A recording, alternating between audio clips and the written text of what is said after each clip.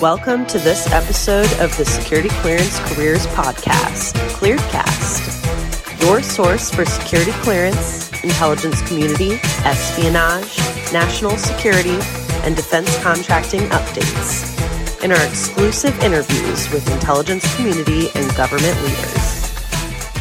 Welcome back. I am your co-host, attorney Sean Bigley, and I'm here with Lindy Kaiser from clearancejobs.com. And this segment we are calling The Young and the Restless. And Lindy, when I hear that phrase, I think of bad daytime TV. What is your thinking on the young and the restless? What first comes to mind when you think of security clearances? We love the young people over at Clearance Jobs, and we get a lot of questions on our forum from the intern, student applicant, high school, demographic. I think I sent you a thread that we had gotten on the blog from just a dude, clearly pining away for a job at the NSA, but potentially might have some issues there because he gave us probably a 2,500 word essay about all of the bad things he has ever done in his whole entire life. And you're like, you wonder if am I being trolled right now when you see that? But I've actually met, versions of this kid before. The NSA does a great job of recruiting in its local area. There are, a decent number of young people, especially in that tech community. They have a photographic memory for every bad thing they've ever done. They have done some bad things, especially involving the internet sometimes. And so they have a lot of questions. So yeah, I'm curious from your standpoint, do you ever get internships that you're helping? Or, are people only willing to kind of fight for their security clearance when they're a career level person? Or do you kind of see those young people who have a lot of these issues? Or maybe people that are coming for the process later, but are regurgitating things that they did in middle school? I don't know. Yeah, it's really a mixed bag. We do actually get people who are in their late teens and early 20s who are applying for an internship in college and they're being denied a security clearance over it. It's the exception, not the norm. It does happen. And a lot of times these folks are in the DC area or they're in a major in college that is political science, international relations, something like that, leading to a career that they hope is going to be in the national security field or the foreign relations field or something along those lines. And so this happens and they sort of freak out. They see the writing on the wall, or they think they see the writing on the wall as their career ending before it even gets started. Rightfully so. They take it very seriously and they want to get this resolved. And it depends on the particular situation, whether that's possible. Obviously, I can't, blanket say that, everybody who has a clearance and fights it is going to win their case. That's certainly not true. But many cases with young folks are winnable. And the reason for that is many of those cases do involve drug use. They do involve youthful indiscretions. And the government, tends to view that in context. There's a lot more leeway that's provided for somebody who's 22 years old and maybe experimented with a little bit of recreational drug use in college than somebody who's 40 or 50 and decides to pick it up on a lark. And, I've written about this somewhat in the past on clearance jobs with regard to ageism in the security clearance process. But, it's true that unfortunately, if you're older and you make a mistake, there's not as much leniency that's given. So some of the ways, I guess, beyond drug use that we see young people get themselves into trouble is alcohol. That's a big one. Obviously, a lot of folks drinking a little too much in college. We've had issues there with people who have had to go to the hospital because they've drinking too much, people who have fallen and, injured themselves and, just really unfortunate circumstances. We've had cases involving people who, as you said, doing things on the computer that they probably shouldn't be doing. That's often, again, another young person's game with the dark web and things like that. Relationships that have gone sideways, a lack of life experience. They do things that a lot of us older folks would probably cringe at. There's a lot that younger people have to sort of learn as far as, trial and error. But the government does recognize that. So I wouldn't consider yourself totally down and out if you're listening to this and thinking, oh my God, am I ever going to get a security clearance? Yeah, well, and there was a report that had come out, and it was specifically about, security clearance concerns for Generation Z. And I think it highlighted a lot of the things that this forum visitor pointed out. It was drugs, porn, and Bitcoin, foreign friends, just like those are emerging issues that young people, sometimes come to the table with. Actually looking at, do we need to tweak the adjudicative criteria so it's more nuanced? I think you can apply the current adjudicative criteria and address the issues. But attracting young people to government careers is a serious issue. We have a definite graying of the government workforce. So we need young people in those positions. And I think there are just certain things that tend to come up more for the younger generation. And I love how you pointed out, I peruse a lot of Doha cases, and it always is funny to me almost that they list the person's age and marital status frequently in those decisions. But it points to what you said as a part of considering the whole person concept. They do consider behavior. And I think if you get caught the DUI or something, and you're an older person, they actually kind of assume that, maybe this is a pattern, but they just haven't caught it yet. Versus if you're a young person, you have this, there's an idea that, well, maybe, like you said, youthful indiscretion, this is not necessarily indicative of who you are as a person. And you actually have more chance to mitigate under the whole person concept than even an older person does. And they're going to say your age and your marital status and all of that stuff in their case.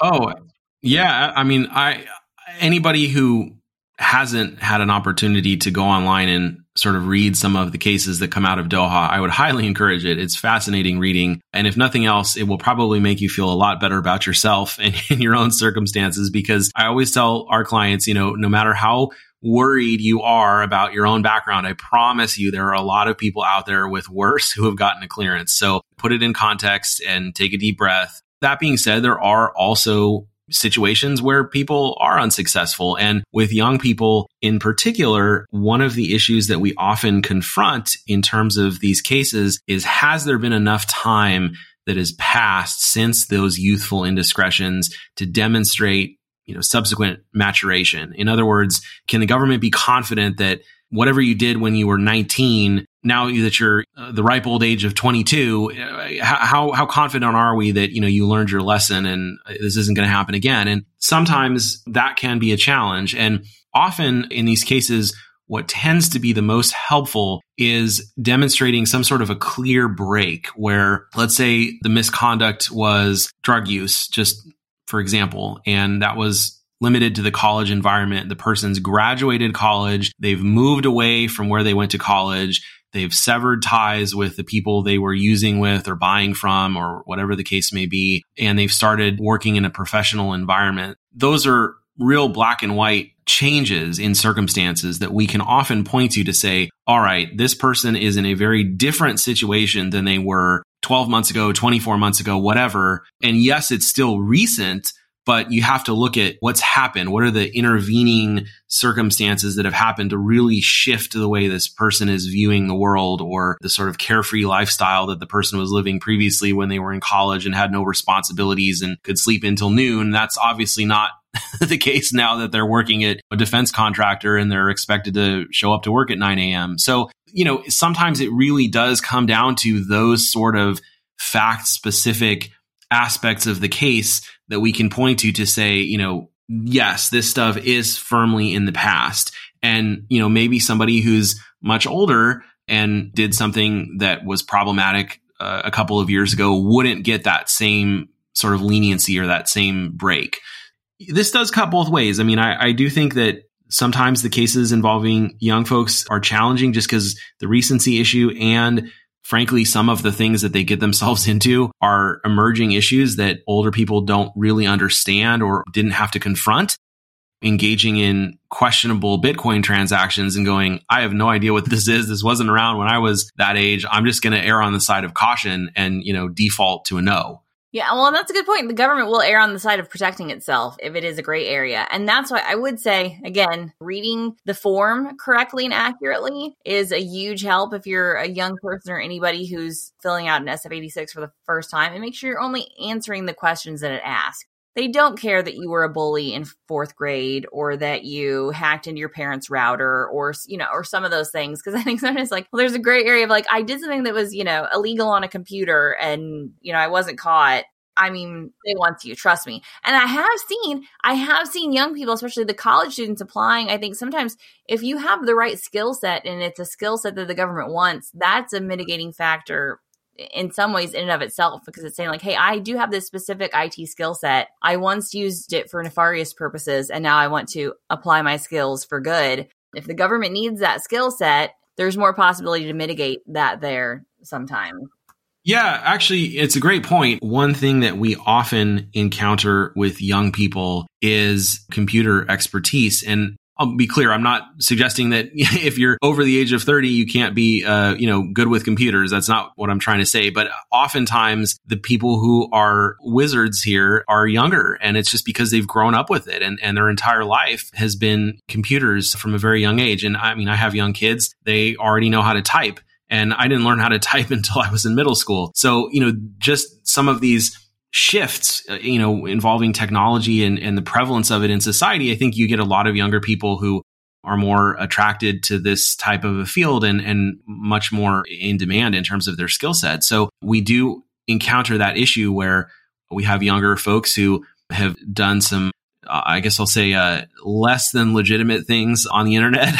And that has been an issue in their security clearance case, but we have had to make exactly that argument and say, look, if you want people who can be effective offensive hackers, if you want people who can ferret out the weaknesses in the government systems and protect our nation in the cyber world, you have to be able to bend a little bit on these sort of things. They don't learn these skills on the job. They come to the job oftentimes with those skills, and they didn't magically wake up and all of a sudden learn how to be a hacker. So there are sometimes challenges there in demonstrating that they're going to limit their computer adventures to the workplace and legitimate targeting or whatever the government's asking them to do. It's doable. My advice might be different. I always say apply. Unless it's clear, you definitely have something. But a lot of times, again, there's enough gray here in the policy to say, don't exclude yourself from a government career because we need people with those skill sets. Work with an attorney, work with someone who can help you through the process. If you're really interested and you're really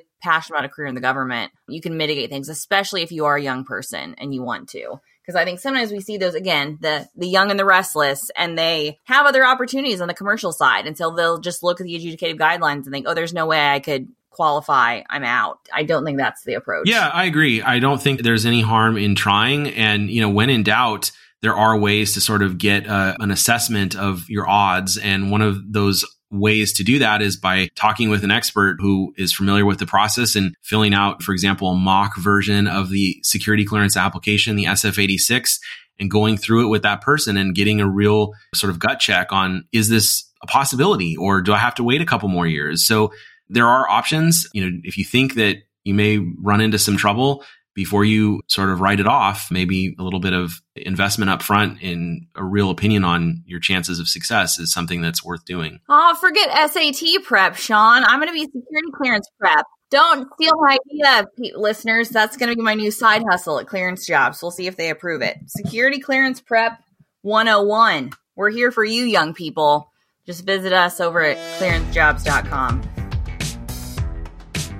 This is Katie Keller, editor at clearancejobs.com. Thank you for listening to this episode of ClearedCast.